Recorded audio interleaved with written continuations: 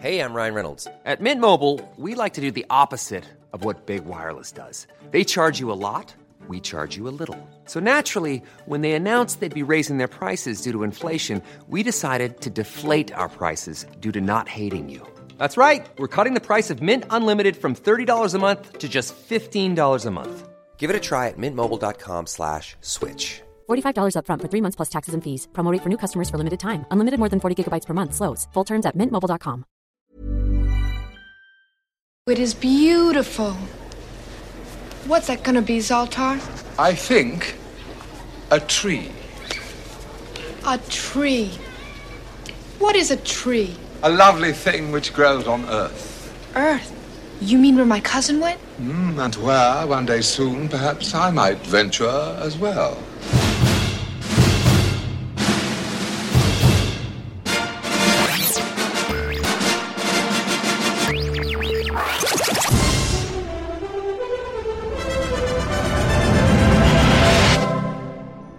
What's going on? Hey, what's going on?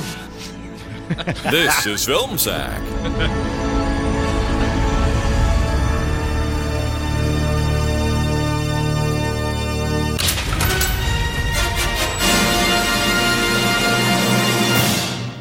Oh, sure.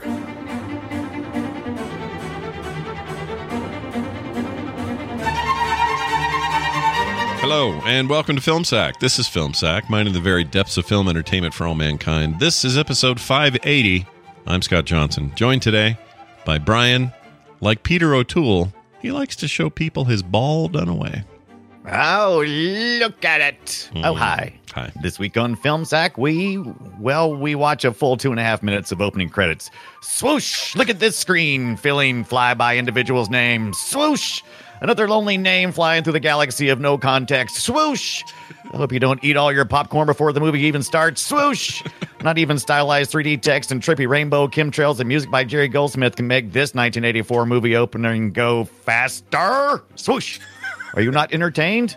No, I'm not. And now I have to go get more popcorn. Anywho, my inner space Kryptonian smart bracelet is flashing and ringing, so that can only mean one thing. I need to steal this inner to outer space yoga-powered travel pod with built-in costume changer, heated seats, and pumpkin spice latte maker. I just showed my southernness right there. Pumpkin spice latte maker. Because that's what the ladies like, the southern part, I guess. Yeah. And travel to Earth, where my hot boy cousin lives. Oh, he's so dreamy. Is that wrong? How about if I rub my fingers over his face in this picture that I keep in my wallet and make cooing noises? Coo, coo, I love you. Yeah, ladies like. Now, excuse me. It is time to crush some rocks, use my hippie love vision to bloom some flowers, and do a few flying pirouettes for like 5 full minutes and scare the bejesus out of some of these horses who are pretty sure they're about to die with the hands of the weirdest. It's a bird. No, it's a plane. It's just me. A man, a woman. Hey, Randy, hand me my magic stick. We about to get done away evil up in this place, because that's what the ladies like. Yes. Wow. Yes. Magic stick, like that weird corkscrew freaking wand thing. Stick. Yeah, that was pretty sweet. Nicely done. Also with us, Randy. He always brought his giant stuffed panda to the game, Jordan. Aloha, Scott. Brian. Mark calling Orson. Come in, Orson. Hold on. I'm getting another broadcast. Oh, never mind. It's just a massively important explanation of why the most important person on this planet is billions of miles away for the next couple of hours. Hope you heard it clearly. Okay, so don't you wish we could do that with Elon Musk? Anyway, thanks for meeting me here for a picnic where we have a full uncut pineapple and no chef's knife or cutting board. How silly. We're just living here in outer space. But if you want to get back to inner space, whatever that is, I'll give you my 3 rules to returning to whatever weird dimension you came from. Number 1, apparently we need to start with don't leave the automated Mork and Mindy interdimensional escape pod just sitting around with the engine running, where any kid can take it for a joyride. How do they not lose every preteen that gets into a minor fight with their sibling? Dumbasses. Number 2, once you've gotten to wherever the foozle went, you can't go home until you recover the foozle. So that should be the only thing you do. Recover the foozle. Don't stop to enroll in a prep school. Get the boozle. Number 3. If you should find yourself facing a big oil fire, don't try to put it out with water. Everybody knows that. You don't display a pineapple unless you're a couple looking for another couple to swing with. And you don't try to put out an oil fire with water. I mean, maybe you do need to go for school for a little while, you idiot. That's a good one, Randy. You got a good opening. Those are my favorite endings that you've never done. Yeah. That was really good. What's a tree? Yeah. With us, finally, Brian. He can change his wardrobe and hair when he jumps out a Windows Ibit. And when I walk behind trees, too. Well, Supergirl, you might have been able to defeat Selena, but now you must face me. Yes, I'm another English person. Midvale, Illinois has a surprising number of English people and an equally surprising amount of coastline. Anyway, you'll see I've trapped you in a glass prison to send you to the Phantom Zone. Look, everyone, I've got the first Supergirl mint in box. Shortly, I'm going to send you to the Phantom Zone where you'll spend eternity with a real tool. But first, can I get you an A&W root beer? Psych, you can't have one. No, I'm going to attack you with the Burundi wand. It's a conduit of pure, unadulterated evil. I got it at Pier 1 Imports. And then I turned it into an international house of pancakes. And then I ate pancakes. But back to you. With you out of the way, I'll finally be able to succeed where Selena failed with total domination over...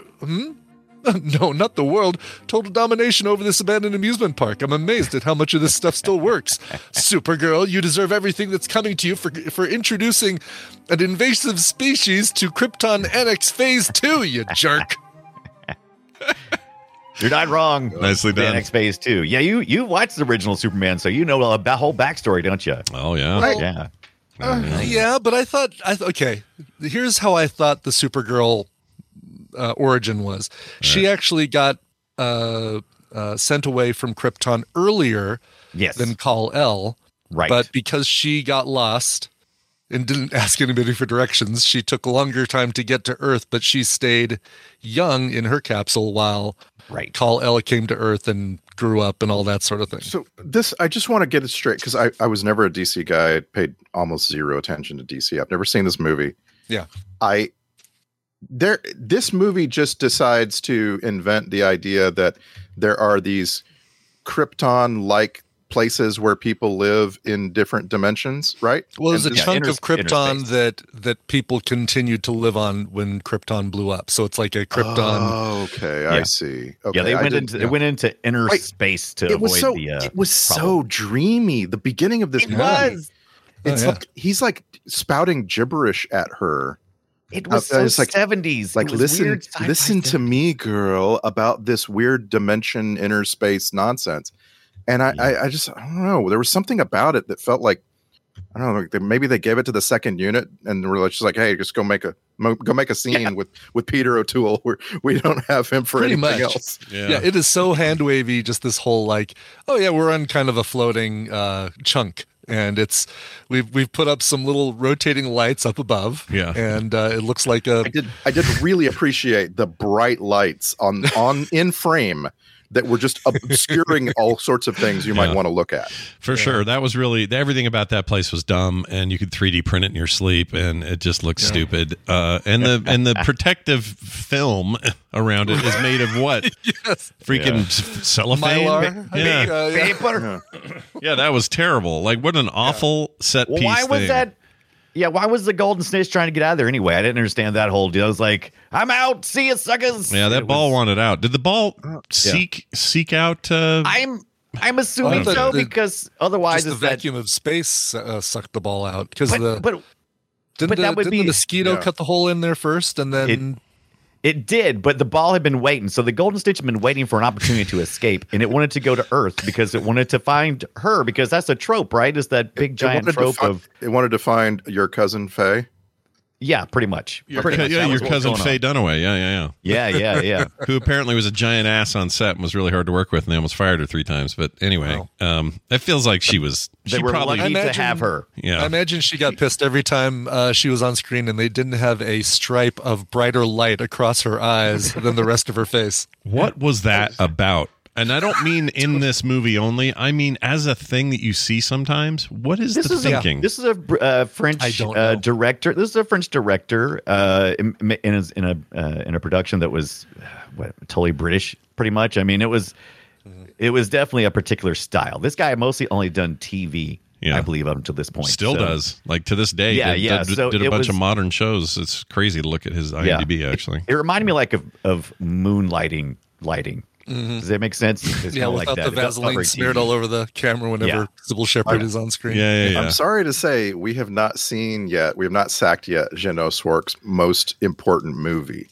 which is Jaws 2. Yes. It is. I was just looking at our watch list, and I'm like, oh, we're gonna get to Jaws 2. I always forget Spielberg didn't do the direct sequel. I always thought he did, and I still think that in my head until someone reminds me that he didn't. That it was somebody else. Yeah. But he was making English stuff his entire career. Yeah. So I mean, yes, French director, but very, very English career of work. But this later stuff, check this out. He is like staple of serial television, Grey's Anatomy, tons of episodes of that. Designated Survivor, Doubt, Criminal Minds, Bones, Castle, Scandal, Supernatural. Like that guy is all about the TV. The show he directed different episodes of for years and years was Smallville. Yeah, 14 episodes. Oh, more Supermans. And then he did this. Pretty much, this is his exclusive career since the 90s, because prior to that, it was all movies. Like he did Santa Claus the movie. He did Supergirl, as we were talking about today. He did Somewhere in Time. That was a movie my mom wouldn't stop watching. Oh yeah, remember that. Christopher Reeve. Yep. Christopher Reeve and I don't remember the girl. Was it Christopher Reeve? It was Karen Allen? Jane Seymour. Jane Seymour, okay. By the way, Christopher Reeve said no to this movie. He's like, no, I'm good. Well, Thanks. I thought he was supposed to do a cameo and he had to cancel because he was busy with something. So it wasn't like I bet he was. I bet he was. Much like Superman. I'd love to help you out, Supergirl, but I'm busy with something. Yeah, I'm busy. And how did they explain it? The little radio station said Superman has gone to many trillion light years away to stop a thing from happening or something. Yeah, exactly. No, it was on a peace mission, a mission of peace. Like you could have said something better. I agree. This was after 1 and 2 had already released. They were working on 3. So was he? Maybe he was busy collecting the nukes. Is that what he was doing? Maybe. Yeah. That would be a peace mission. Yeah, it would be. And that would be also a mission toward being the second worst performing Superman movie. The thing that destroyed this whole series, the franchise. The current season of Titans explains away, why they go to Metropolis and they're hoping to see Superman there and talk to him. And nope, he's away on a mission. He's off planet. Sorry, can't find him. Can't talk to him. Because that's the only reason why Superman would not come to the red. Because that's his whole stick, right? He's like, he can hear somebody screaming from help halfway across the world. He's like Santa Claus, where he's needed. Yeah, it goes where he's needed. Yeah. And if you're at home and you're like, where is this suit? Like you're just a young Gen Z, or you're like, I didn't even know there was a Supergirl movie. This is the one from 1984, and that's the one you're searching for. So if you search for, Supergirl on IMDb or whatever, that's the one you're going to want to look for, because it turns out there's a ton of results for that if you search for it. It's weird. I'm not a DC guy, so I'm wondering if anybody knows and can answer the question: why was she not named Superwoman? This is like something that comes up. She was still Supergirl at this point, right? She was always. There was never a Superwoman. She's always Supergirl, and I think it's because she's just younger. It's kind of like I don't know, like Aqualad. How do they decide who's Catwoman and Batgirl? Is basically what I'm saying. Yeah. Age, right? It's supposed to is targeted. Targeted demographic age. You must be this tall. If you're going to ride this Catwoman ride, you got to be this tall. Sorry. No, I think it's like I could be wrong about this, but some of that era is the same era you get things like Aqualad and these terrible named like young characters because they're aiming for the youth group. They're trying to get the youth to read the comics or whatever. I think Supergirl was like kind of like that. Supergirl was like kind of like the answer to the small town hero like Spider-Man on Marvel, right? That was kind of their idea. Is like, we've had a teenage boy over at Marvel. All the teenagers seem to like that. Let's kind of see if we can hit that demographic. There's a little bit of that going on, sure. And first, do you think that this movie's target audience is going to be young girls who want this, role model of Supergirl to look up to. Yeah. And then you get to a locker room scene. It turns into Porky's. It turns into Porky's and like walking around in their bras and stuff like that. Like, because that's what girls want. Yeah. Man on floor. Ah! Exactly. And my bra. Yep. So we all discussed before this recording that we found the movie to be interminably long. It's terrible. It's a terrible film. I'll just put it out there now. You know what? I'll just say this real quick, Randy, before you say this. I was talking to him about, or no, maybe you said it in our disc. I don't remember where you said this, but you basically just said, this is one of the worst movies we've ever seen. And I went, no, can it be that? I mean, it's really, it can't be that bad. It's really bad. All you have to do for it to not be among the worst movies we've ever seen is cut some of it. And I kept thinking you could just cut the whole prep school. Like you could just, you could just slice that right out. I mean, yes, she kind of needs a fake ID. You know what I mean? Like she needs to be able to wear civilian clothes every now and then. Like that's going to be a part of the story no matter what. Clark Kent business. She could just have invented that. She could have easily, And I do like how she does a Kaiser Soze looking around the office to figure out what her name is going to be. Yeah. She finds Lee. And she pulls Linda out of somewhere. Who knows where? But Lee, like Linda, I always want to be a Linda. I'm totally going to be Linda. But what's my last name going to be? Oh, Lee. There we go. She sees Robert E. Lee. And when she first did that, I went, please tell me she's going to say, I'm Robert E. Lee. Like, we actually watched the international version, which is 114 minutes, I believe, because on the IMDb they listed it 2.5 hours, which is the director's cut. Oh my god! But we watched a little bit less than that.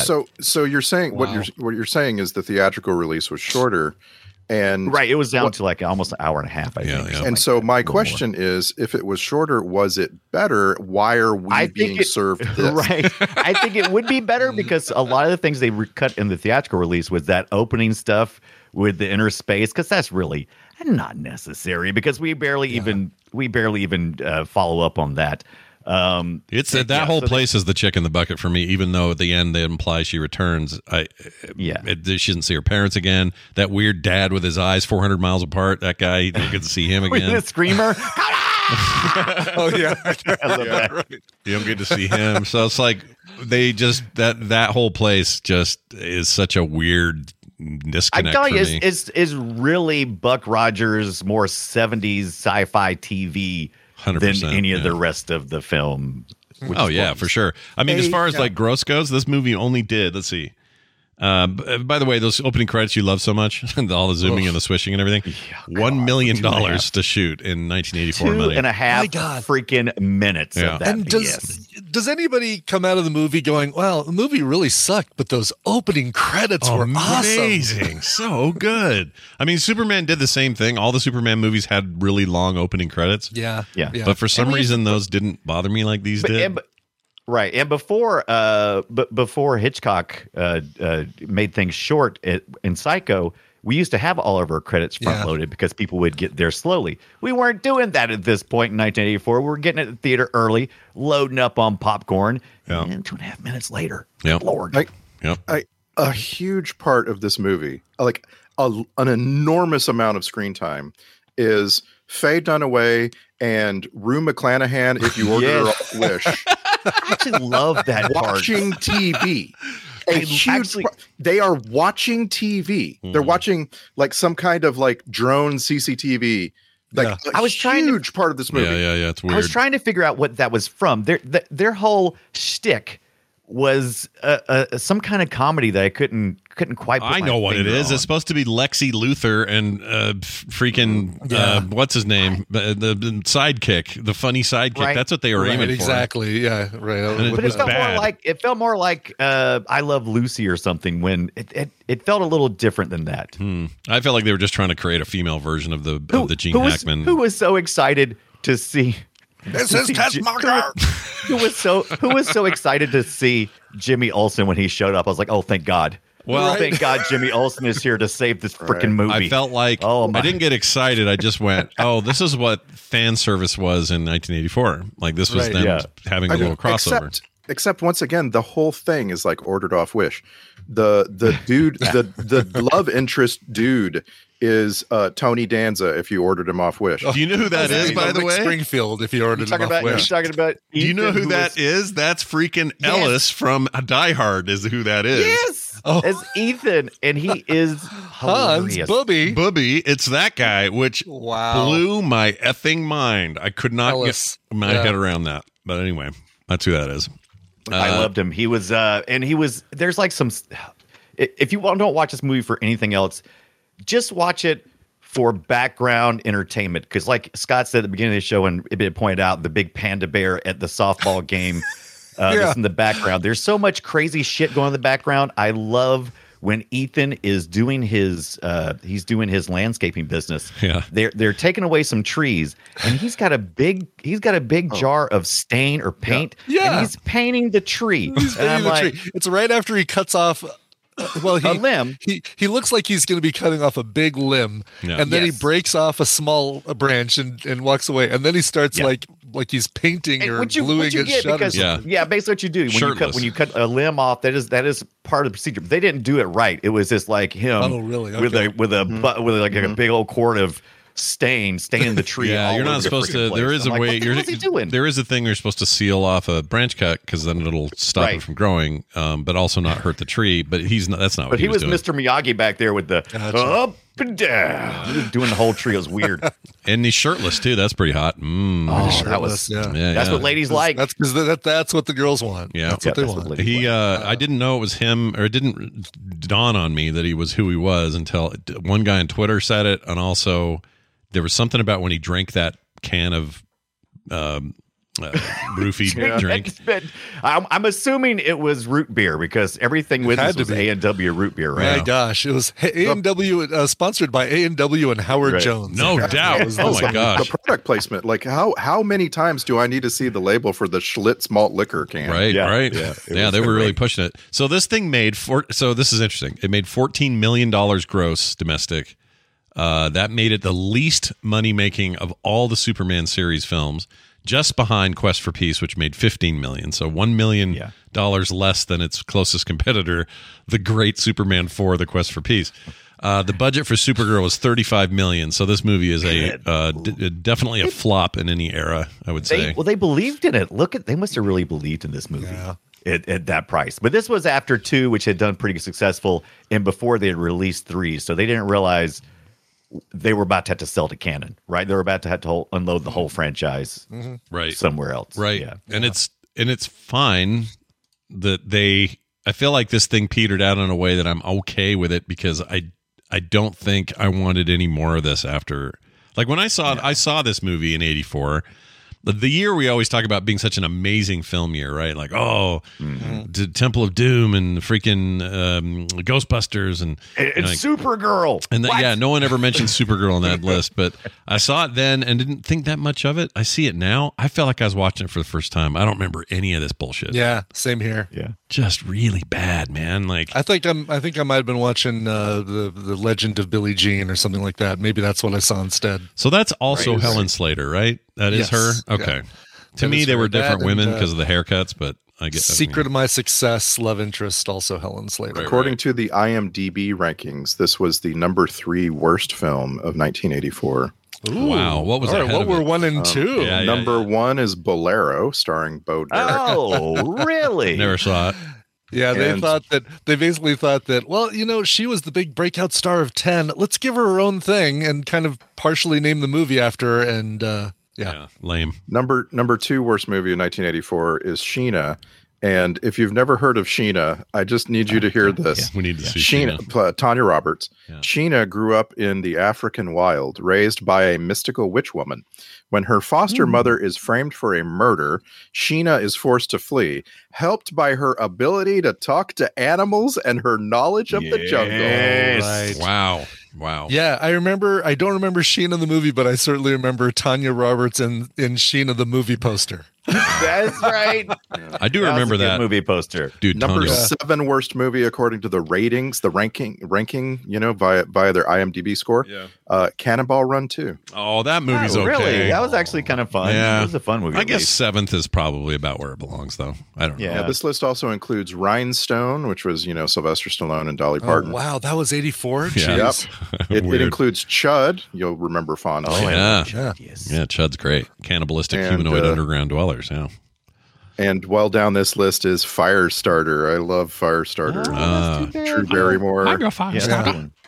I have I to also see like that song. for this show at some point. So check this out. This is just an interesting side note. The guy who plays Jimmy Olsen, his name is Mark McClure. Mark I'm Mark McClure. Anyway, he is known for a bunch of things, including playing Dave McFly on Back to the Future. Like he's had a lot of roles where you're like, oh, He'll he's in always Apollo 13, and nerd. he's in, Oh, right. Yeah. Smallville. nerd. And anyway, he was in Smallville, so another Superman thing as a cameo, played a character. And then Justice League and the Zack Snyder remix Justice League have him in both of those things. I don't remember who. Well, Officer Ben Shadowski in Justice League, and then in Zack Snyder's cut, he just played someone named Jerry. Jerry. So I don't know what that means, but he's been happy to step into these little cameo deals.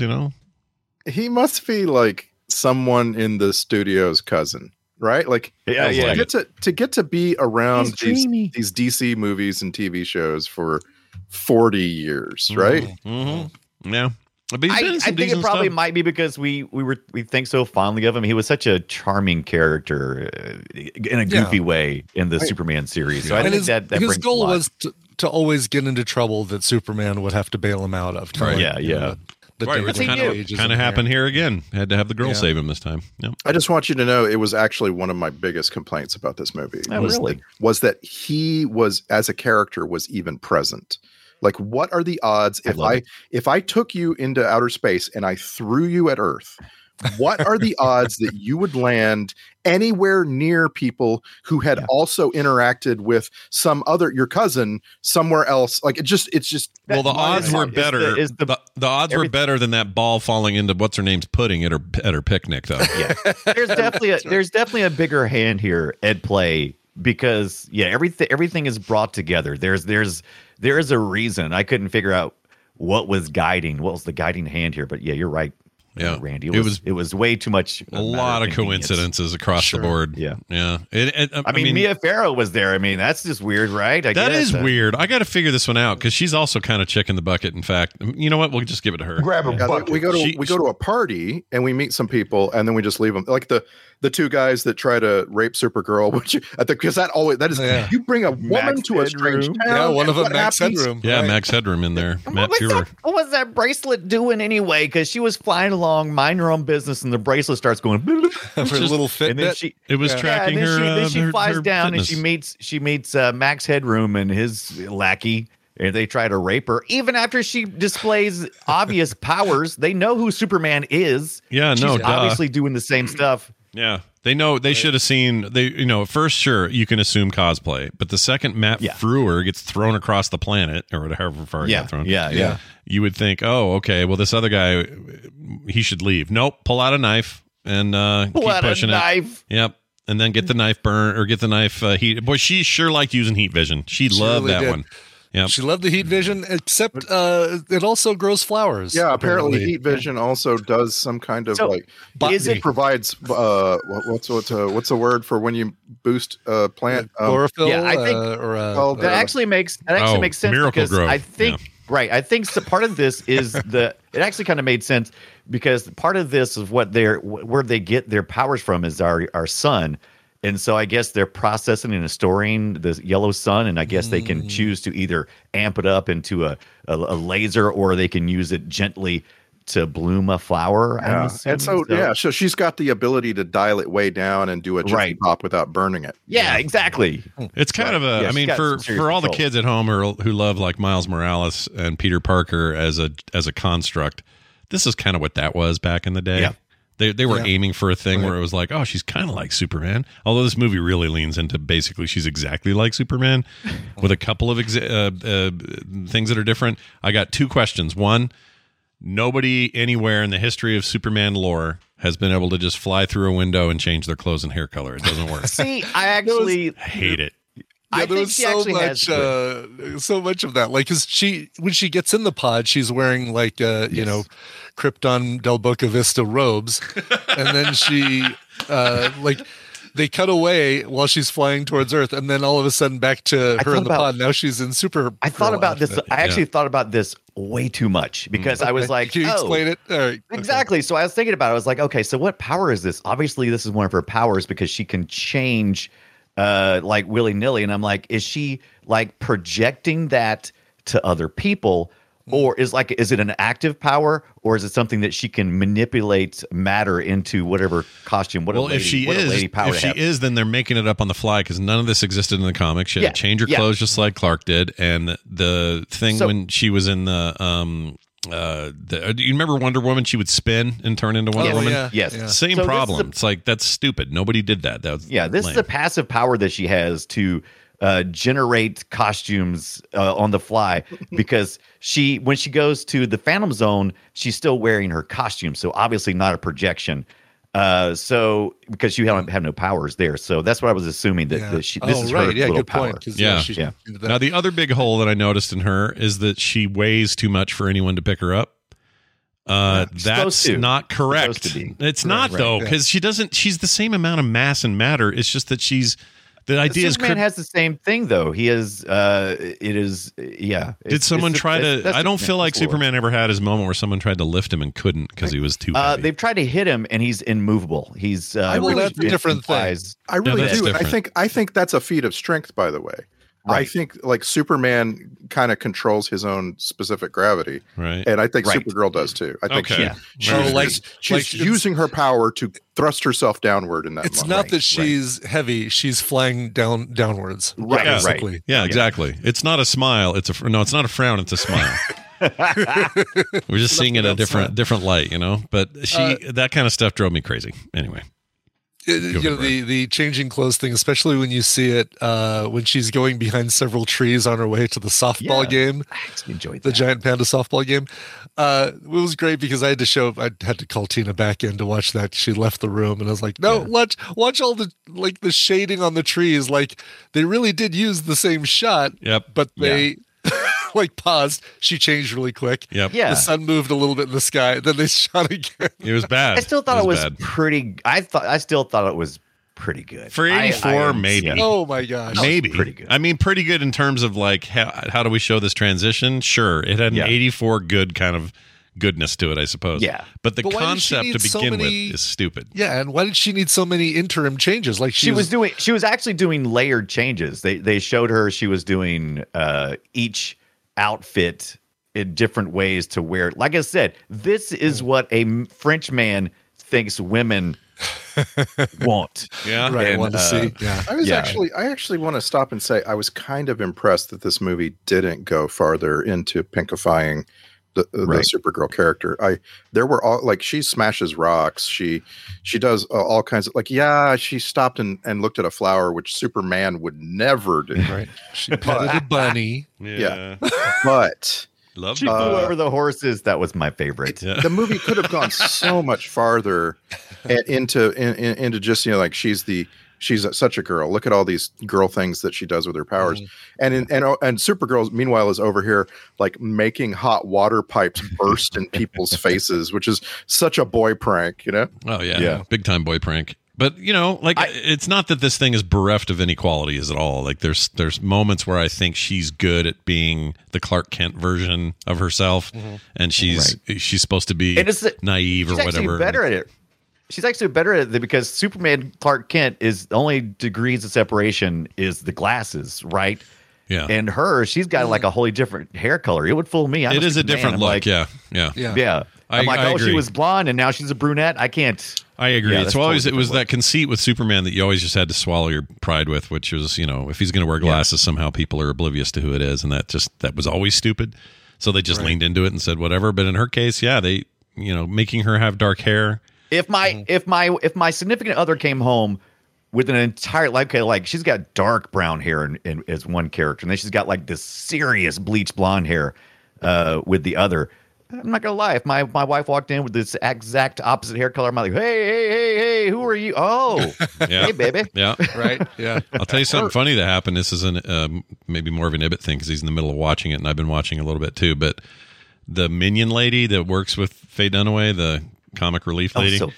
Brenda Vaccaro? Yeah, my first thought was, my brain immediately said, oh, I bet she was on Love Boat. She seems like a Love Boat she had lady. to be. Yeah. And so I immediately paused Vaccaro. the movie because it drove me nuts. I'm like, I need to know. I paused it. I go look at her IMDb. The same year, 1984, she's a guest on the Love Boat, of course. Absolutely. She was She just had that look. To continue with Love Boat with the crap that I saw in season 3. It's just sitting there in my. Would you like you keep saying, would you like to watch the next episode? I'm like, no, I wouldn't. Really. I've got other things I'm going to watch. Yeah, I feel like she's also an example of how have we not seen all these people in previous Film Sack movies. This is the first time we've ever seen Helen Slater, Peter O'Toole, Mia Farrow, Brenda Vaccaro, and Peter Cook, Mawedge. Yeah. It's the first time for every one of those. Oh, And he's the marriage guy. Oh, shit. Yeah. Oh, my gosh. I couldn't figure out why he looked so familiar. I didn't bother looking, obviously, but that's Peter Cook, by the amazing. way, is when you order Peter O'Toole off Wish. No, you're not wrong. Peter O'Toole, I could have sworn we'd seen him, but I'm surprised to hear you say Mia Farrow. For some reason, I thought we'd seen her. But also, you barely see her in this. She comes up in the beginning with the mom business, and then she's out of there. And that makes me think. That makes me think she's just like, doing a deal for a friend or something. Yeah. Why else? We may never see Mia Farrow in a Film Sack movie again. Like looking at her, at her career, she just doesn't often appear in movies that are like non-serious. The Omen was like probably the only other thing we've ever seen her in, right?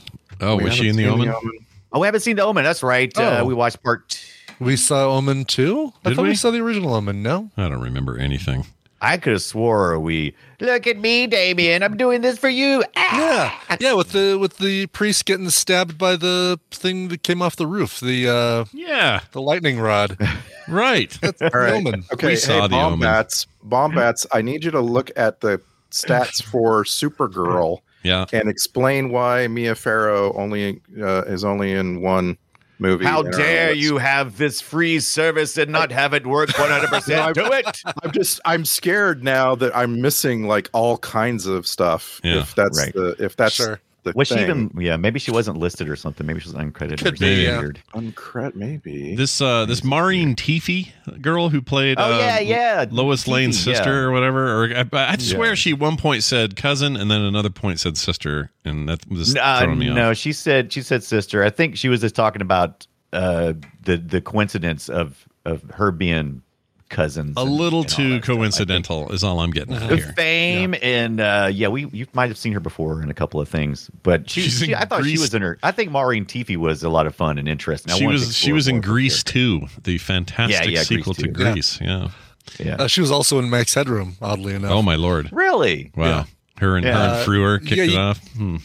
You gotta love how she tells the dean that she was expecting that she was gonna have a single room all year long, yet she's taped off half the room and said everything on this side of it is mine. Yeah. I think I know where I've invisible seen her roommate. I know where I've seen her before. I knew she looked really familiar.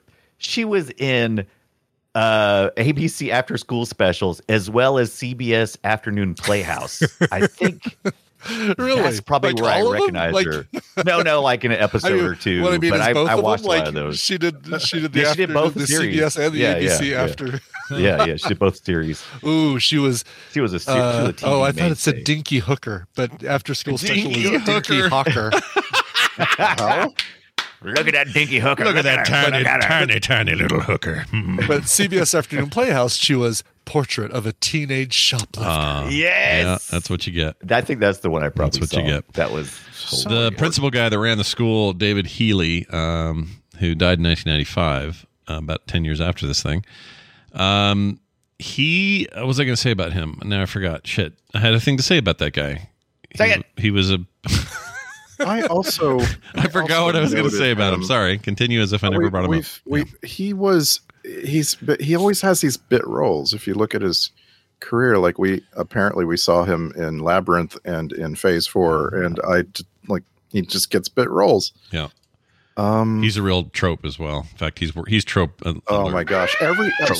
So it's the whole movie, and the trope is, would you just let the girls do all the movie? Yeah. Because the men in this movie are either really dumb, like the main love interest, really dumb, or they're rapists in the street. Like that's it. That's all you get. Yeah. There's only 2 levels, right? Yeah.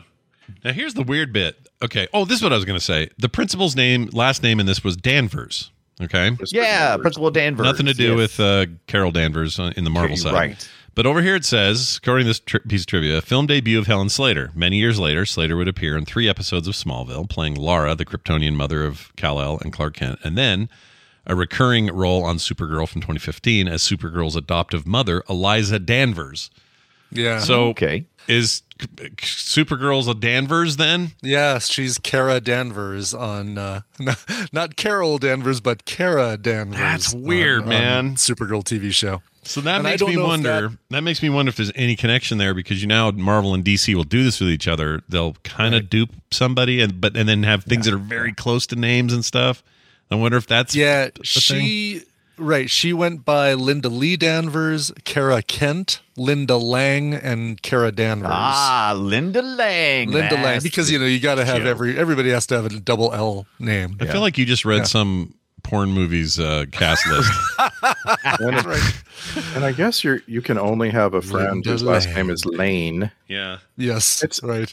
It's just so. No, it's Lane. I don't know. There's just something about it. It just feels like, why do they want all these people to there are only 14 people in the whole planet Earth in these stories. Yep. I don't understand. I mean, look, how do I put this?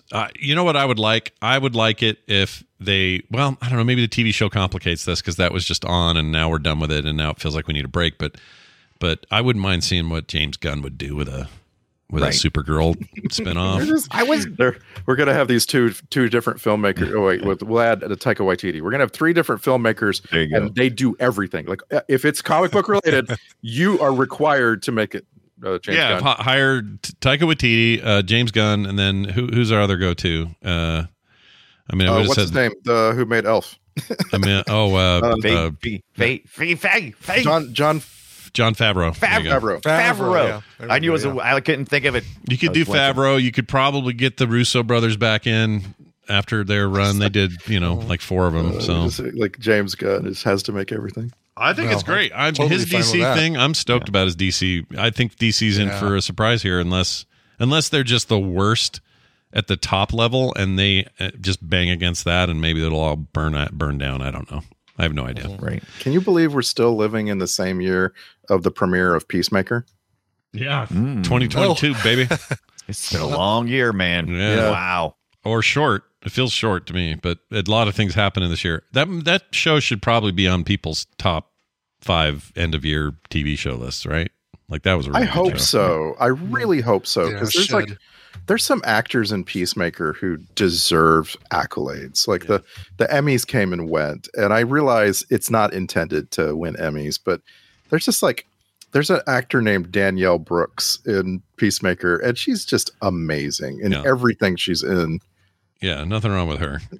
By the way, I think they killed an animal. You know how the movies always say we don't kill animals.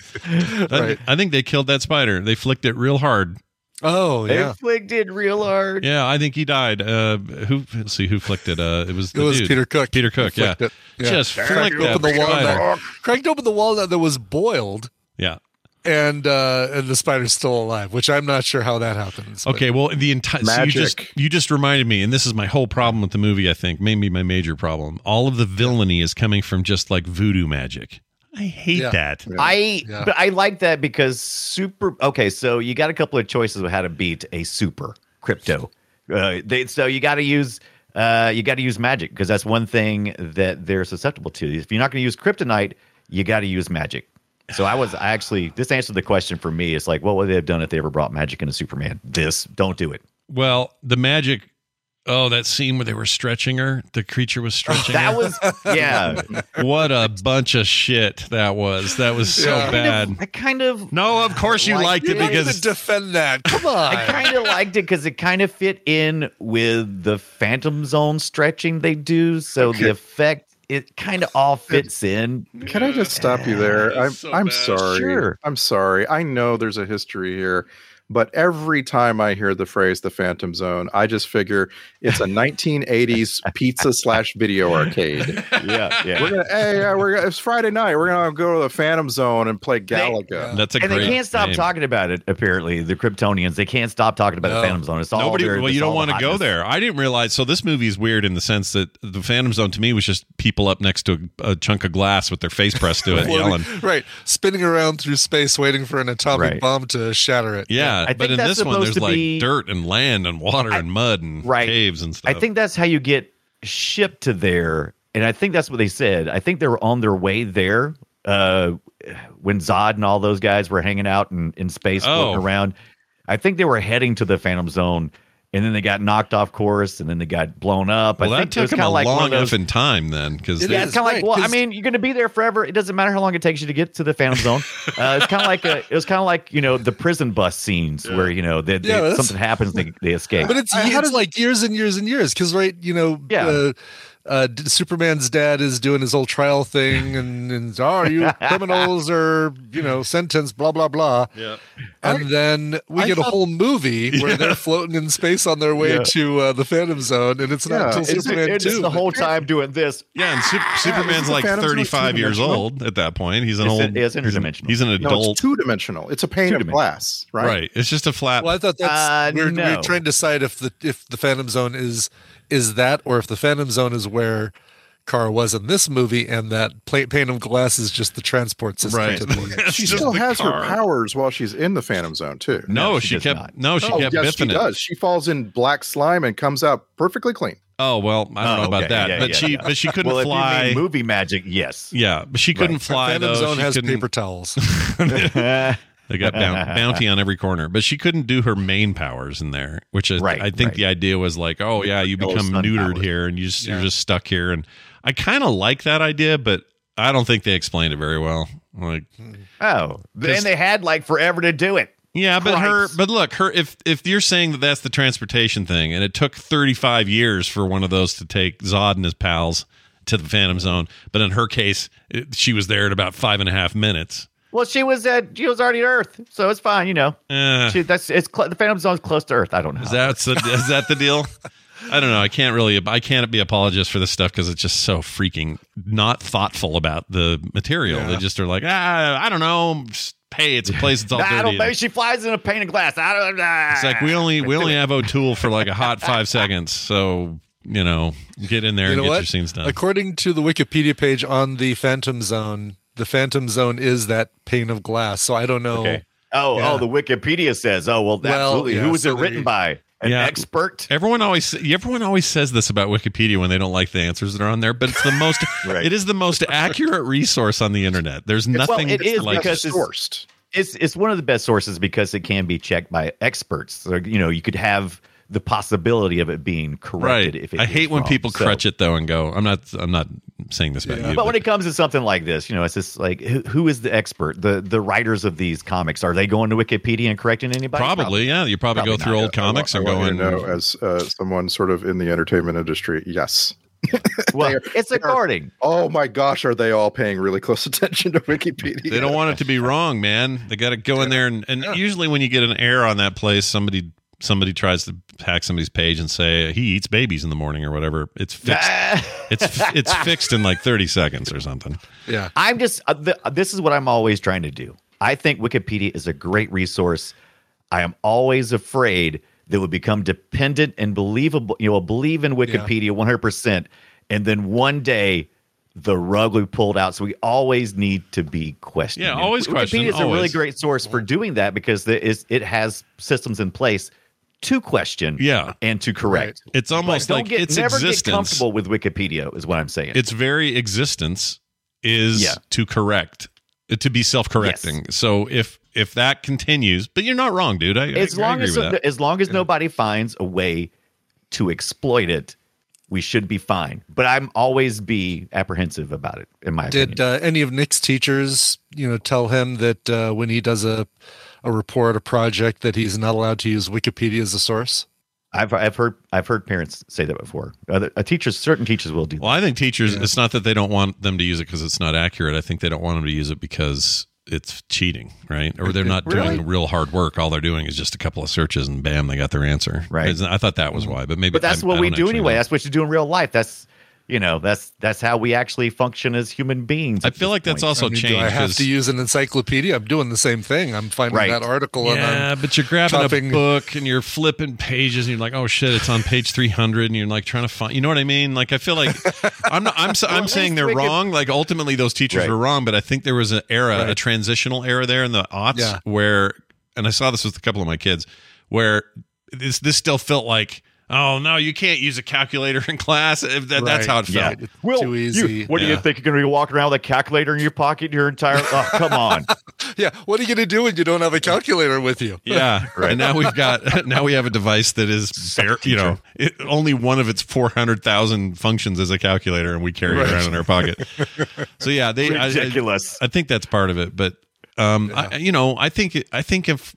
As far as like historical stuff, there's a lot of attention on there for that. But also, I think movies and stuff, I think people are like, I want this to be accurate, or I'm a huge fan of this comic and I do a lot of edits on here. And so I'm going to tell you that this is right. I always get worried, though, when it seems like it's more and more often that I go to Wikipedia and I have to scroll down. It's below the fold, as we used to call it in newspaper. The content is below the fold because the half top of the fold is nothing but, please save us. Wikipedia is in big trouble. If you don't send money now, we'll have to do something else. And I'm like, oh, Jesus. Just imagine, oh, Jesus. I sometimes wonder what could their hosting costs possibly be? Like, just how expensive is it? Because hosting probably not so much. The bandwidth probably is. Yeah, I wonder, actually. I mean, how many pages, how many articles are there? Well, there's a lot of mixed media on there. There's photos, a lot of audio. Yeah, it's got to be huge, actually. Yeah, I think so. I got a trope for you. Oh, give me. Oh, please. Please do. The movie poster is always a lie. Every time. Look at this. That is a trope. This one is particularly tropey. Oh, yeah. She's never even in New York. She's never in there. It was Chicago behind her in the one scene with the city. It was weird. Yep, the whole movie takes place in Illinois. Oh my gosh, for some reason it's a metropolis on the picture. It's not. It's literal New York in the picture. It's not even a metropolis. It's the Twin Towers in the background. There's the Statue of Liberty. Statue of Liberty. Yeah, that's effed up. I don't get it. I'm annoyed by that. It was really weird. It's almost like it was made in another country by people who don't necessarily. Yeah, that's just know the highlights of the United States. And once again, it's got Mia Farrow right in there, and you're like, she has 30 seconds of screen time. Right. Yeah. Well, she was a big name at the time, and she was a big draw. Yeah, I mean, good, but Ellis got higher billing than her. That's pretty funny, I think. Wow. Yeah, you go Faye Dunaway, Peter O'Toole, Ellis, and then Mia Farrow. Ellis. Simon Ward, we talked about him a little bit. Simon Ward is the dad. You don't see him very long either, but he plays Zor-El. Look at his IMDb photo. I'm not kidding about his eyes. I'm not saying that maybe something's wrong or something's weird, but that dude's eyes are that's not weird. But you are right. I mean, they're interesting. That has went beyond a certain point. I mean, but that's not the only character or actor or human being with eyes. No. I feel like if you put him in a room with Anya Taylor-Joy, people would be like, oh yeah, these two came from the same stock or something. But there's just something about those eyes. He looks like a bug man. He's gonna suddenly big weird legs are gonna pop out of him. Yeah. You know, he's going to be like. Who has the widest set eyes of anyone in Hollywood? Would you say it's this guy? Taylor-Joy. I'm giving it Simon Ward. Possible. I need to see side by sides, but Simon Ward might be the biggest. And then I'd put Anya Taylor-Joy in there. She makes it look good though. Yeah. So not Hugo Weaving. No. Oh, he's pretty good. Yeah, he's pretty good. Yeah. Hold on, I gotta look at it. Hugo Weaving. we need to get some accurate measurements. Oh yeah, they're not as bulgy, but they're definitely out there. Yeah. Mm-hmm. What's he doing these days? Hold on a second. Trying to hold his eyes together. No, he's in all kinds of stuff. He made like 4 movies last year, 1 this year, 3 the year before. He's busy. He's fine. He's doing good. I'm just looking through pages and pages of pictures of actors, and it's like they start to all look like their eyes are far apart. Especially Benedict Cumberbatch. He looks like his eyes are on the sides of his head. This idea that Hollywood's made up of lizard people, I think, is incorrect. It's made up of insects. Is that where it comes from? Yeah, insectoids is where they all. I present Cody Smith McPhee from. Oh, good call. Yeah, let's see that horrible big lung URL. Jeez Louise. Oh, Jesus, man. Smith McPhee, there he is. Oh, it's with a K. Oh, is this a whole thread on people with wide set eyes? Yes, I'm looking at like people have like measured from afar, and they're like Amanda Seyfried has very, very wide set eyes. It's just stuff you do in your. They include Sid from Ice Age in this. It's what you do when you could do a character creator in a new MMO or something. You put their eyes way out on the sides, like Skyrim. Who's the opposite of this? Who's got the closest set eyes? Tom Cruise. Tom Cruise. Pretty close together. Who's the closest set eyes? Yeah, what's her face from the Truman Show? Linda. Laura Linney. What's her name? Laura Linney. Yeah, Laura Linney. I could see that. She's basically a DC character, isn't she? Yeah, Laura Linney. I want a movie where we just cast people with really wide set and really close set. They have to be on different sides of the story, right? Like I forgot he was in. I forgot he was the new Nightcrawler, the Cody Smith McPhee kid. I forgot about that. Oh, I forgot that too. Yeah, in the movies that aren't good, but yeah. I then said Christina Applegate's eyes are really close together on Film Sack for the first time. I don't know why I said that, but it came out of my mouth. They're there. They're out there. They're off to the side. Harry Melling. They can see. They can see shit we can't see. Is the point? Yeah. So people at home going, "Oh, why are you making fun of people's eyes?" We're not making fun of them. They're just interesting. It's just these are. We're not making fun. Oh, I'm sorry. I didn't think we're making fun. It's really, really remarkable the diversity of human shapes and sizes, given that we're all the same species. Yeah. It's just like if I said to you, "Here's some birds," and they all look identical, you'd be, those are all the same species. But if they were every different color and size and shape, and like some had long feathers and some had short feathers, you would not believe me that they were the same species. No, humans are. But it's a lot of times an diverse. advantage for an actor to have such a unique feature, right? Almost always, that's going to get you the job. I agree. Yeah. I mean, it's not always just handsome or beautiful. Sometimes it's just unique looking, weird. Like Steve Buscemi. Does he even have the career he has without? I mean, he's a fine actor. Don't get me wrong, he is. Yeah. He's great, but his look and his features, I think, feature into it. Yeah, for sure. Yeah, absolutely. Yeah. It's how you get your foot in the door, or in this case, your face. Yeah, and then people love you. Then people recognize you so instantly. It's just so easy to go, "Oh, that's Steve Buscemi." It's can't be anyone else. Who else could it be? No, it's nobody but Steve Buscemi. Nobody but Steve Buscemi. Nobody but Steve Buscemi. Check this out. I have the. Oh yeah, go ahead. As you say, I have the what grossed out Scott the most. Thing, let's get to it. I think is probably the easiest one we've ever had on the show. Gross. All right, what do we got? Sticking your fingers in the coconut milk and then just jamming them into an unconscious Ellis's mouth. You are extremely close, but something beat it out. Something beat that. Oh wow, you're right up there though, dude. Like you're not. Was it Kara kissing herself in the mirror? Gross. No. Some dorm room. Here, let's see if I can find it. Oh, you have audio of it. This is an audio gross, which I always look for. Gotcha. Yeah. So this is okay. So when Matt Frewer is making advances with the other thug guy, when Max Headroom and Min Headroom are Min Max Headrooms. Anyway, when he's creeping over there, he's chewing gum, and it sounded like this, and it drove me crazy. So enjoy. It gets worse.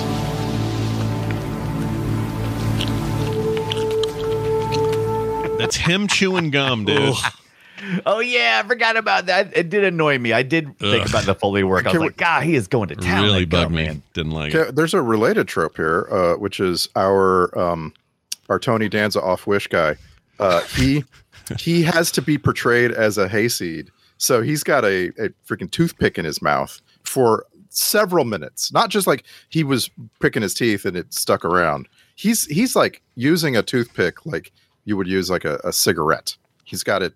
Oh yeah, and he puts it in his hair before he drinks, which is what I do. I do that all the time. I think it's a bad habit. I think it's why I dropped a toothpick in some of Kim's cooking that one time. So people who see you, Oh, that's right. It was a toothpick. Yeah, well, I did the peanut the one time, toothpick peanut, another time, and then the recently was something. I don't remember what it was. Oh, no, it was I don't remember what it was. I thought recently it was another peanut. It might have been another peanut. This time intentionally as a joke, yeah.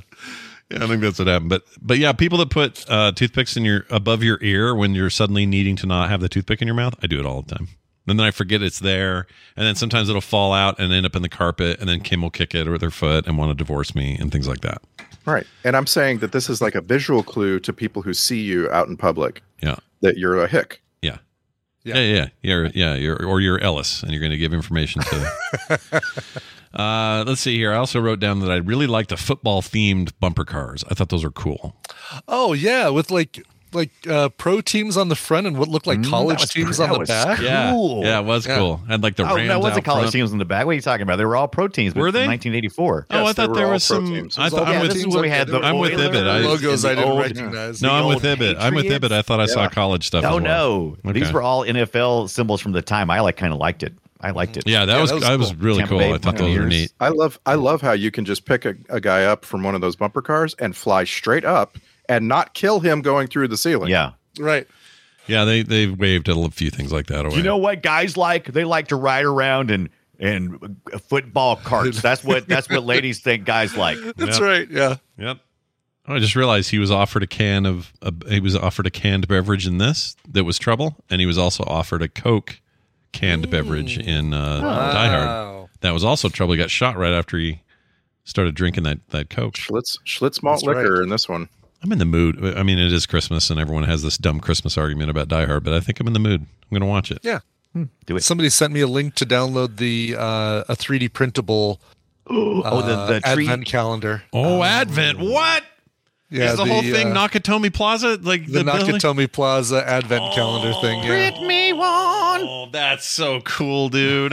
Ibit's gonna be so sick of me asking for prints. Print me something, Ibit. Yeah. Yeah, this one will take a while. I mean, it's like you've got a little Hans Gruber shape that you print, and then you print on a color printer the thing and glue stick it to that, and that's great, dude.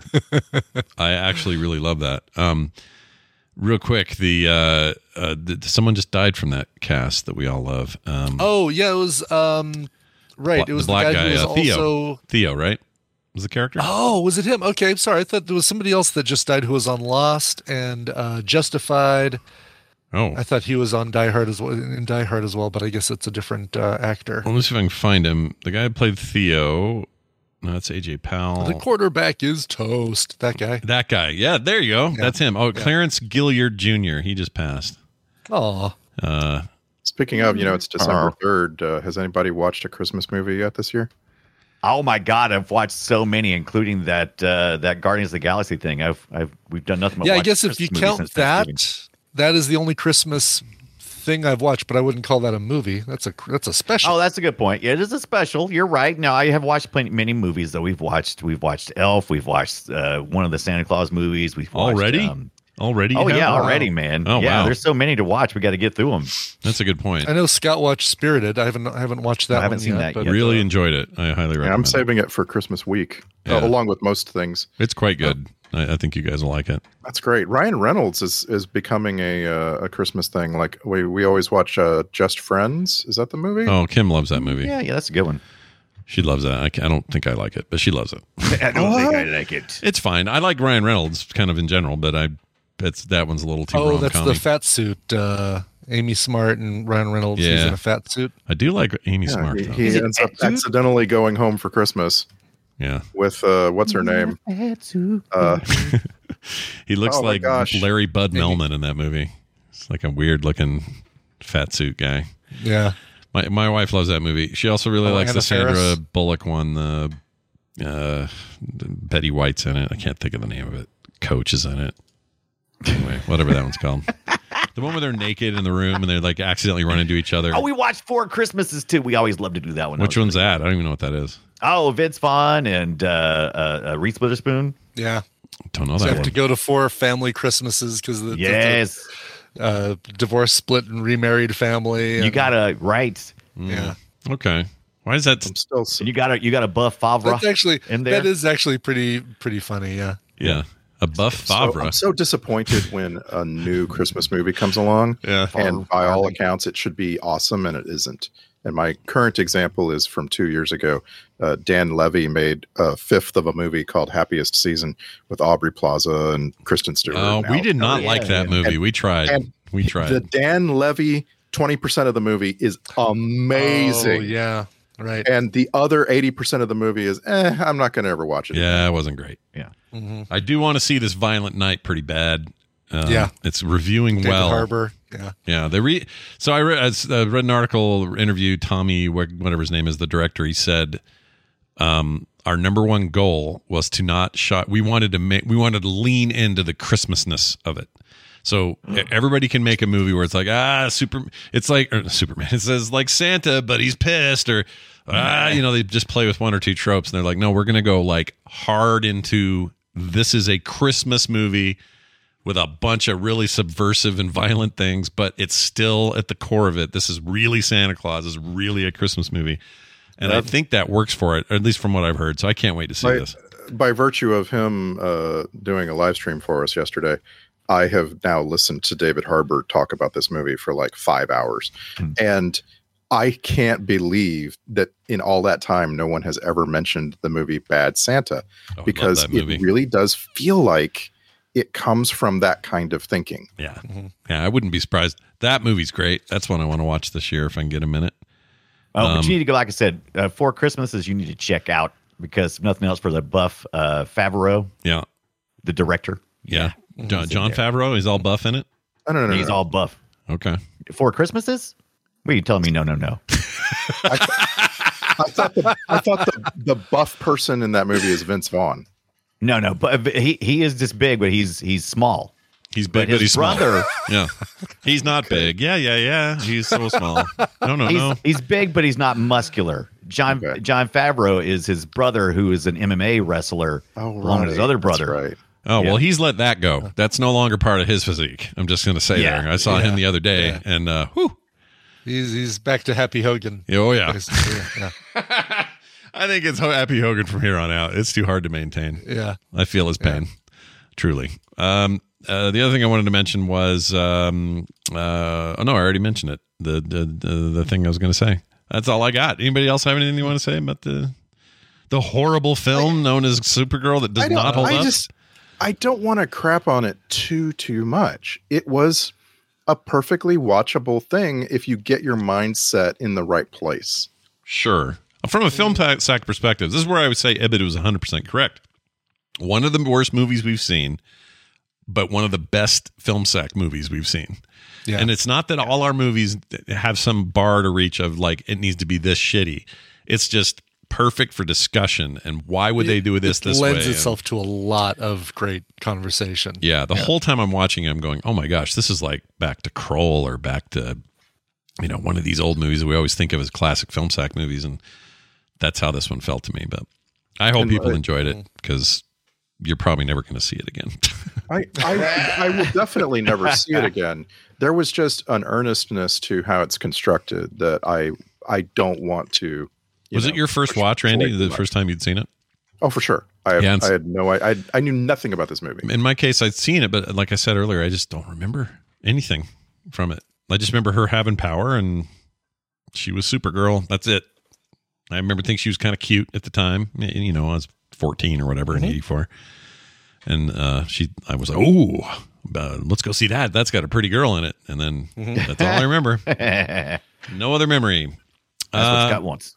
There you have it. All right, let's do some clips then, and we'll start with this one here, which is didn't you learn anything at school? Says Peter O'Toole. Silly question. Did you not study 6-dimensional geometry at school? Do they not teach you anything anymore? He is ruined for me, because in my head, when I just hear his voice, I hear the food reviewer on Ratatouille, which he played before he died. It's an amazing character, but he sounds just like him and everything. So. And Oscar winner for My Favorite Year, I think. I think that was the movie. Yep. Isn't he? I think one for something else. Oh, hold Hold on, I'm pulling it up because yes, that Lawrence of Arabia, maybe? Lawrence of Arabia, yes. That's right. Oh, and he was in that 04 Troy movie, which I never saw. We should do Troy. Troy. Oh, yeah, actually, I love let's that see. one. That's No, for, he was nominated 8 times for Best Actor and never won. Oh, Never won. that's a shame. They had to give him an honorary Oscar to make it so that he had an Oscar. I've got a picture of him in King Lear stage production that is just hubba macubba. Look at this guy right here. I mean, in his day with those piercing blue eyes. Look at that guy. Yeah, look at that. Wow. He's cool. Look at that. Wow. Yeah. Look at that. Yeah. Wow. By the end, he looked like a wet piece of food I found in the back of the closet. But whatever, we all get old. It's fine. Sure. You know, stuff sags and moves and does things you don't like, so it's fine. Peter O'Toole won a bunch of Golden Globes. Did you know that? No.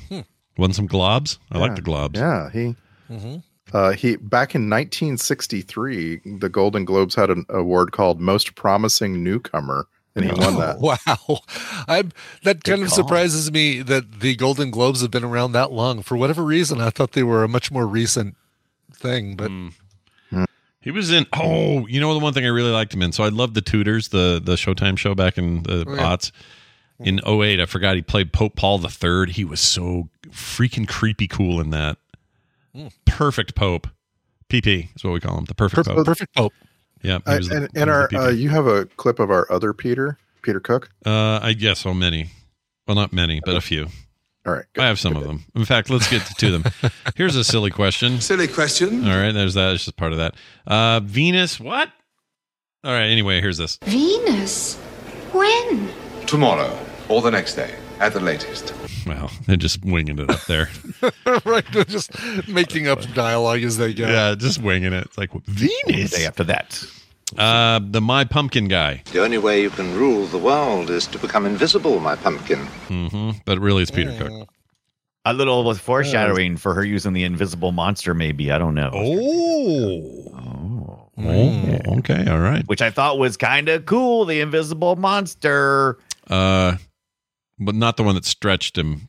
You're not talking about the stretching. No, that we could see that one. No, I'm talking about the one she went into the sky and grabbed the electricity. And went, yeah. Okay.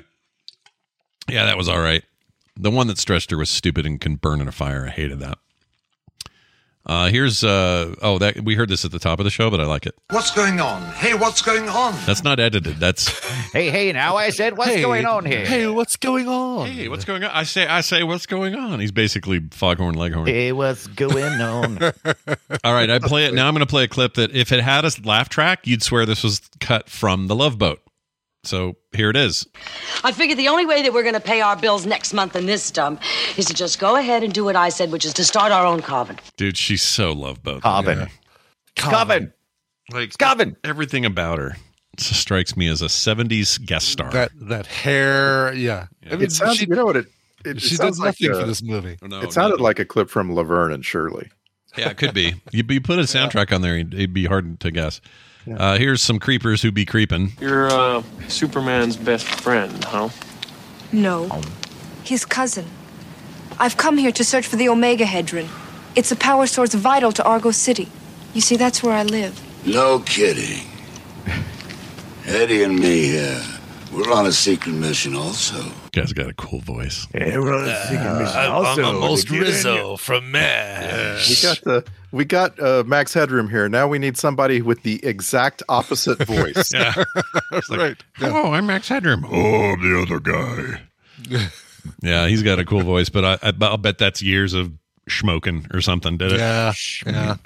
I wrote here, this isn't actual audio from Brian's prom, but I wrote Nigel sounds like Ibbot on prom night.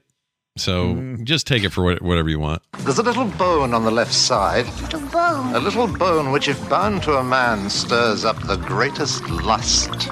I want to be rich and famous. Then stick with me. All right. Yep, Yeah. that's. Was that familiar? Did it feel, I was even, and What Is Love by Howard Jones was even playing at my prom when I recorded that. So yeah. That is such an odd licensed song, I thought, for use in here. Yeah, and then they had New Song by Howard Jones playing in the diner before the front loader wrecked town for 10 minutes before Supergirl did anything about it. That's weird. They tapped Hojo for his whole catalog. It's weird. Exactly. It's a weird licensing. Here's the Linda Lee moment. On Earth, I'm Lee. Linda Lee. On Earth, I'm Lee. On Earth, I'm Lee. That should have been, if I was the principal, I would have heard her say, on Earth, I'm Lee, and say, I don't think you're going to work out here at the school. Yeah, exactly, yes. You probably should get out of here. Something going on with the big guy. I don't know what this means. My sister's got something going with the big guy. Oh, Lois. Talking about Superman.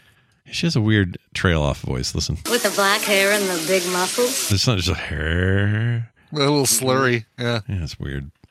That's when they're in the shower and all the boys at home are like, ooh. This is the first movie I think I ever saw that referenced this place. I'll see you later at Popeyes then, okay? I'd never heard of Popeyes until. Oh, Popeyes. Right. Yeah, Boy, it looks did like it. logo, everything, nothing has changed. The big sign still says "Love that chicken." It's like, wow, the Popeyes never changed anything. No, we just didn't have them 40 growing years. up. So for me, it was like this mythical place. You'd say Popeyes chicken. I'm like, what? Where? And then I'm like, oh, I don't live in any of the places that have it. But now they're everywhere here. So yeah, and I kind of like Popeyes. It's all right. Yeah. How to say you're single? At the present moment in time, I'm currently enjoying a single status in my personal life. Okay. He sounds so much like Mulder there. So Ellis, like, I didn't pick it up until until you're putting the photos and talking about it in the Discord. I'm like, but now hearing it, it's like, how did I miss that this is Hans Bubby? Yeah, and it's also, now that Dunaway says it, that's a very Muldery sound. Listen to that again. At the present moment in time, I'm currently enjoying a single status in my personal life. Yeah, it's like a New York very accented Mulder. That's weird. Nasal, yeah. Yeah. Did anybody care whether this guy lives or dies? Like, there's this huge long sequence where he's being attacked by a earth moving machine, and like, I just didn't care. I was just like, oh, if he gets killed now, that would be good for the movie. Fine with me. Only when she started caring about him did I care about him. Yeah, I guess so. I kind of like how this movie really waved away the secret identity thing at the end, where it just trusted 3 or 4 people to never say anything. Yeah, I don't trust that. That never works. That should be on Twitter in the next 5 minutes. You know, someone Ellis I did is it with Supergirl. That's right. He'd be all shirtless in a photo, pointing at her. Who knows what he'll do? All right, that was magic. That was magic, damn it. Yeah, damn it, magic, damn it, damn it, damn it. That Faye Dunaway doing her Oscar-worthy performance there in Supergirl. Here's Jimmy Olsen shows up. He's probably on drugs, and he's going to get creamed if he's not too careful. Oh. If he's not too careful. Thanks, Jimmy. And I can write an article about it. Yeah, and go back to fake New York. All right, bring him to me, says, what's her name? Bring him to me. Okay. To me? Now, that was kind of sing-songy. It gets weirder. This line here, I swear she's about to break into song. So, I'm going to play that one again just so we get a little taste of it. Bring him to me. There's like we're going into some song, right? Now this one, where I really do feel like she's about to sing. Here you go. Don't look at her. I'm telling you, dude. Don't look at her. It sounds like a show tune, like a. It totally does. Oh, it's so weird. And the idea is that witches rhyme. That's how you do spells. If you don't rhyme it, then it doesn't have any power. Isn't Is that the deal? Is that what they're doing? Yes, Is that the deal? Yeah. Oh, that's bubble, toil and trouble sort of thing. Yeah, little sure. sing-songy rhyme. Yeah. Hate it. Don't look at her. Look at like me. you once looked at me. Don't look at her. That was beautiful. Oh, man. All right. Say the name. Oh, we got to say the name in the movie. I always love these. Here you go. A Supergirl. Yeah. Like some kind of Supergirl. I wish the movie was titled A Supergirl. A Supergirl. That implies the existence of other She's Supergirls. just super. Yeah. I love that the poster says underneath the Supergirl, her first great adventure and her last. And her last. No, I added the last part. Yeah. Well, look, your part was right. What is it? Oh, here's Nigel again. What's in it for me? Me. Aha. Oh. I see what you did there. Dearly beloved. Let's see. Pure. Oh, this is what the stick is made of. Pure, unadulterated evil. Yeah. That's good stuff. Yeah, and feathers. And feathers. Yeah. Probably a little bit of, I don't know. Put your stick with my ball and let's make some magic. Yep. Stupid voodoo crap. All right, here's a final clip. It's all right, Supergirl. We never saw you. We never even heard of you. Uh-huh. Yeah. Well, that ain't going to go that well. That should be our conclusion. Well, that clip could be the whole episode of Film Sack. Yeah, it could be. Didn't those two, so those two were together now. Jimmy Olsen and the friend? Right. Yeah, because he can't have Lois Lane, so he gets her sister. Yeah. So stupid. Little Lane. I don't think they addressed it in 4, which came out later. Right? Like I can't remember. That's a good question. I don't remember either. Anyway, whatever. Like this movie cares about canon. I don't know why I'm worried about it. All right. It's time for that to end and this to start.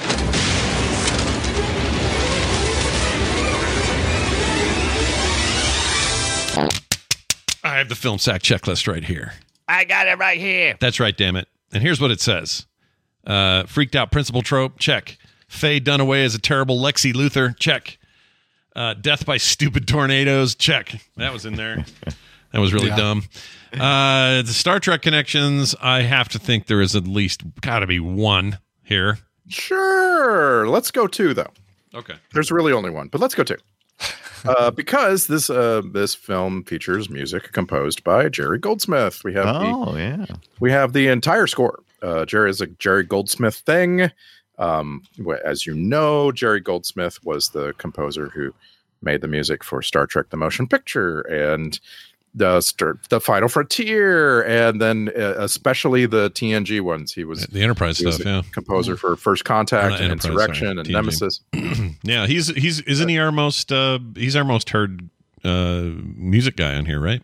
He's gotta be. Yeah. Gotta be. If he's not, I'd be shocked by that. I feel like we bring him up I'm not trusting our stats right now, but let's. Oh, Bombats! Let's get on to Matt Frewer because I think this guy has such an outsized influence, at least in my history as a entertainment viewer. Like it's not that I just know him as Max Headroom, but his voice was so common in my childhood. And he was especially in an episode of The Next Generation. He played Berlinghoff Rasmussen in the season 5 episode A Matter of Time. Yep. Max Headroom of Time. Yeah, exactly. Like he's just Max Headroom. Like he's got this character. He's in that episode he's a time traveling like petty thief. Well, I thought the thing was he tried to convince him that he was a time traveler, but he was just a thief. No, he has a time machine. He does. Okay. That he accidentally obtained from the distant future, and he's actually from the past. And so he's figured out how to make it come to the current time, and he comes to the Enterprise and he tries to steal their stuff. And then they capture him before he gets in his time machine, and it automatically disappears. So now he's trapped in time, and he goes to space jail. But this is a true story. Yeah. I have a true story about that episode. That role, Berlinghoff Rasmussen, that role was almost played by Robin Williams. Oh my! Really? Robin Williams had to drop out when the filming for the episode of the show conflicted with another project, and they couldn't move the filming of the show.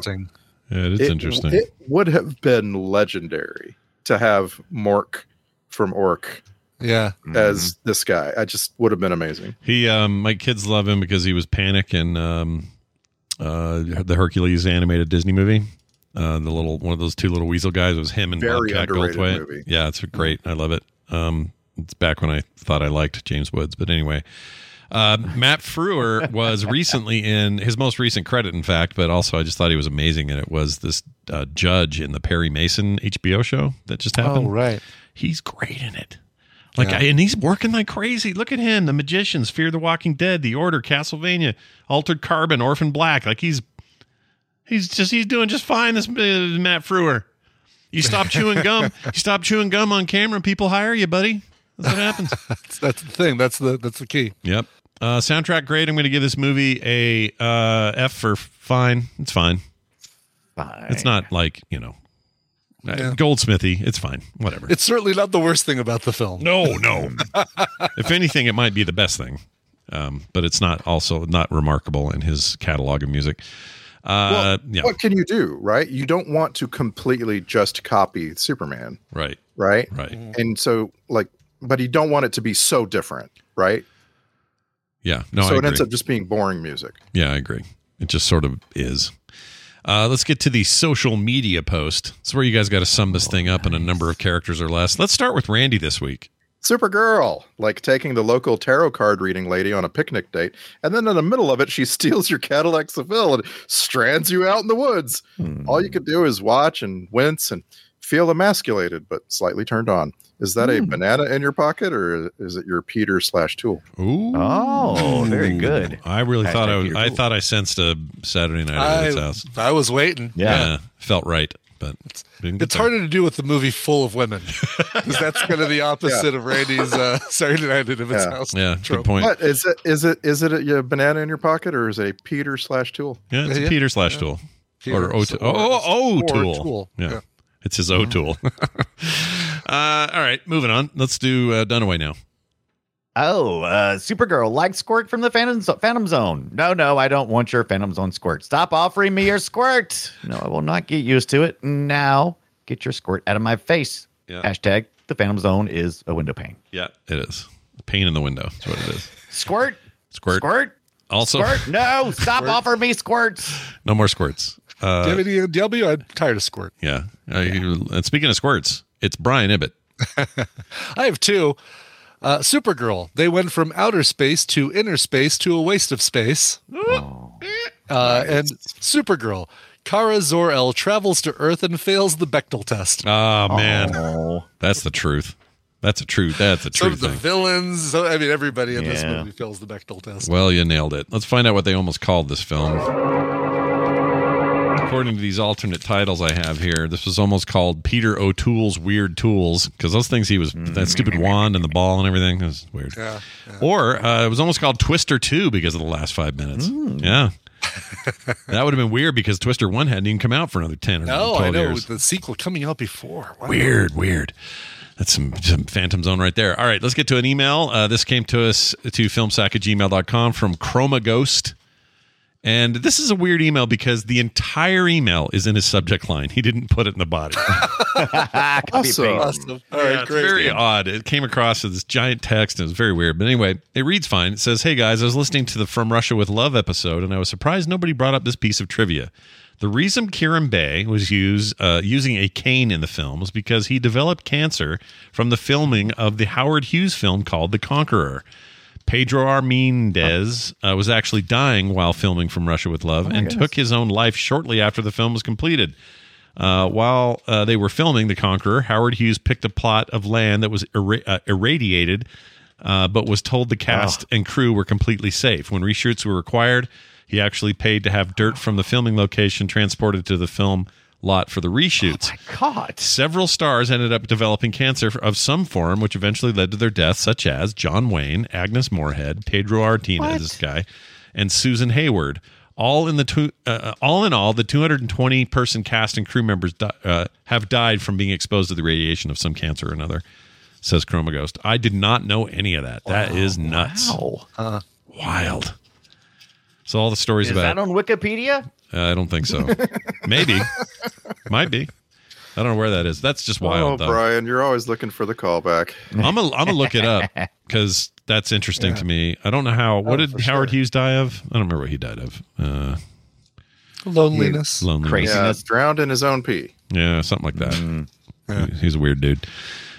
Please send your emails in, filmsack@gmail.com. We'd love to hear from you. I'd like to welcome some new folks to our Patreon. Perfect time for you to join up because Brian Ibbett just posted a fantastic monthly episode where he breaks down what works in time travel and what doesn't and why he thinks it's important. And I, for one, agree with him on all points.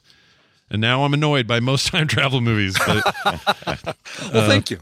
It's very good. I mean, I'm sorry, and thank you. Yeah, sorry and thank you. But check it out. It's very good. And if you're a patron, you'll get it right away, along with many other benefits. We have Tyrek Thorne has joined us. Jesper Helgren. F.U. Mr. Magoo has joined us. and Gordon Burnett. All of you are awesome. I'd like to know more about FU, Mr. Magoo, but that'll come later, I suppose. But if you want to be like them, you'll never get a commercial. You get pre-show content every week, including today, monthly specials, like I mentioned, and movie-related art prints from me in the mail. Other great stuff, too, so go check it out, patreon.com/filmsack. Our next movie is going to be, well, how are we doing this? We're doing a watch-along. Yeah, we're going to watch TV's Christmas special. That's right. We're doing Doctor Who's Last Christmas, Season 8, Episode 13. Is it the lady or no? Do we determine? I don't know, man. There have been so many doctors. We got a little Christmas coming, though, and we're going to do a watch-along. That means we want you guys to prepare ahead and have that handy wherever Doctor Who is streaming. So where is it streaming? Or maybe dig into your Doctor Who DVDs, your Blu-rays. It's on HBO Max. HBO Max has it? Okay. It's definitely on BritBox, which if you don't have, which I don't have. Come on. Yeah, my Canadian in-laws are going to watch it on BritBox. Hold on. We should look this up. Doctor I don't see it anywhere except for premium stuff. Oh, really? Just in watch. BritBox. I thought HBO had all the... yeah, we're on HBO Max. Oh, so they have like a special seasons. Mine didn't say that. Special. Mine didn't either. Looking at it on HBO Max. Really? It's not on... Just send me the link, man. Yeah, well, sure okay. You don't have like a subprime subscription or something. Send me the link. No, that's cool. Send me the link. So if that's the case, then what we like you guys... We haven't done one of these in a while, so what we want you to do at home is you cue that up and you'll listen to our soundtrack while us plus you, so that I mean 5 people in every case, at least. Us plus you. We'll be watching it together. And then the week after that, we're doing Europa Report, which is just a normal episode. We got a bunch of travel and holiday stuff, so that's why you're going to get some interstitial watch-alongs. But we got it all figured out, so there's content every week. Don't worry, everybody. We got you covered. So that's next week, the Doctor Who episode, and then Europa Report, another full film after that. In the meantime, we are at filmsack.com. You can find all this information there, including links to the Patreon and our email address and everything else. So go check it out and be a part of the larger community. Okay? All right. That's going to do it for us. Okay. For me, for Brian, and for Randy. Supergirl. We'll see you next time.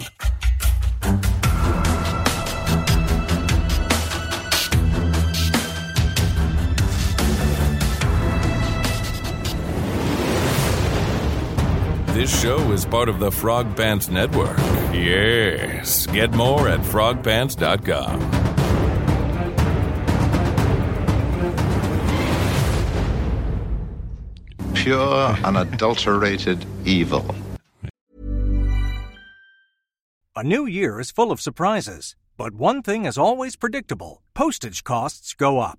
Stamps.com gives you crazy discounts of up to 89% off USPS and UPS services. So when postage goes up, your business will barely notice the change. Stamps.com is like your own personal post office, wherever you are. You can even take care of orders on the go with the mobile app. No lines, no traffic, no waiting. Schedule package pickups, automatically find the cheapest and fastest shipping options, and seamlessly connect with every major marketplace and shopping cart. There's even a supply store where you can stock up on mailing supplies, labels, even printers. Stamps.com has been indispensable for over 1 million businesses just like yours. All you need is a computer or phone and printer. Take a chunk out of your mailing and shipping costs this year with Stamps.com. Sign up with promo code PROGRAM for a special offer that includes a 4-week trial, plus free postage and a free digital scale. No long-term commitments or contracts. That's Stamps.com code PROGRAM.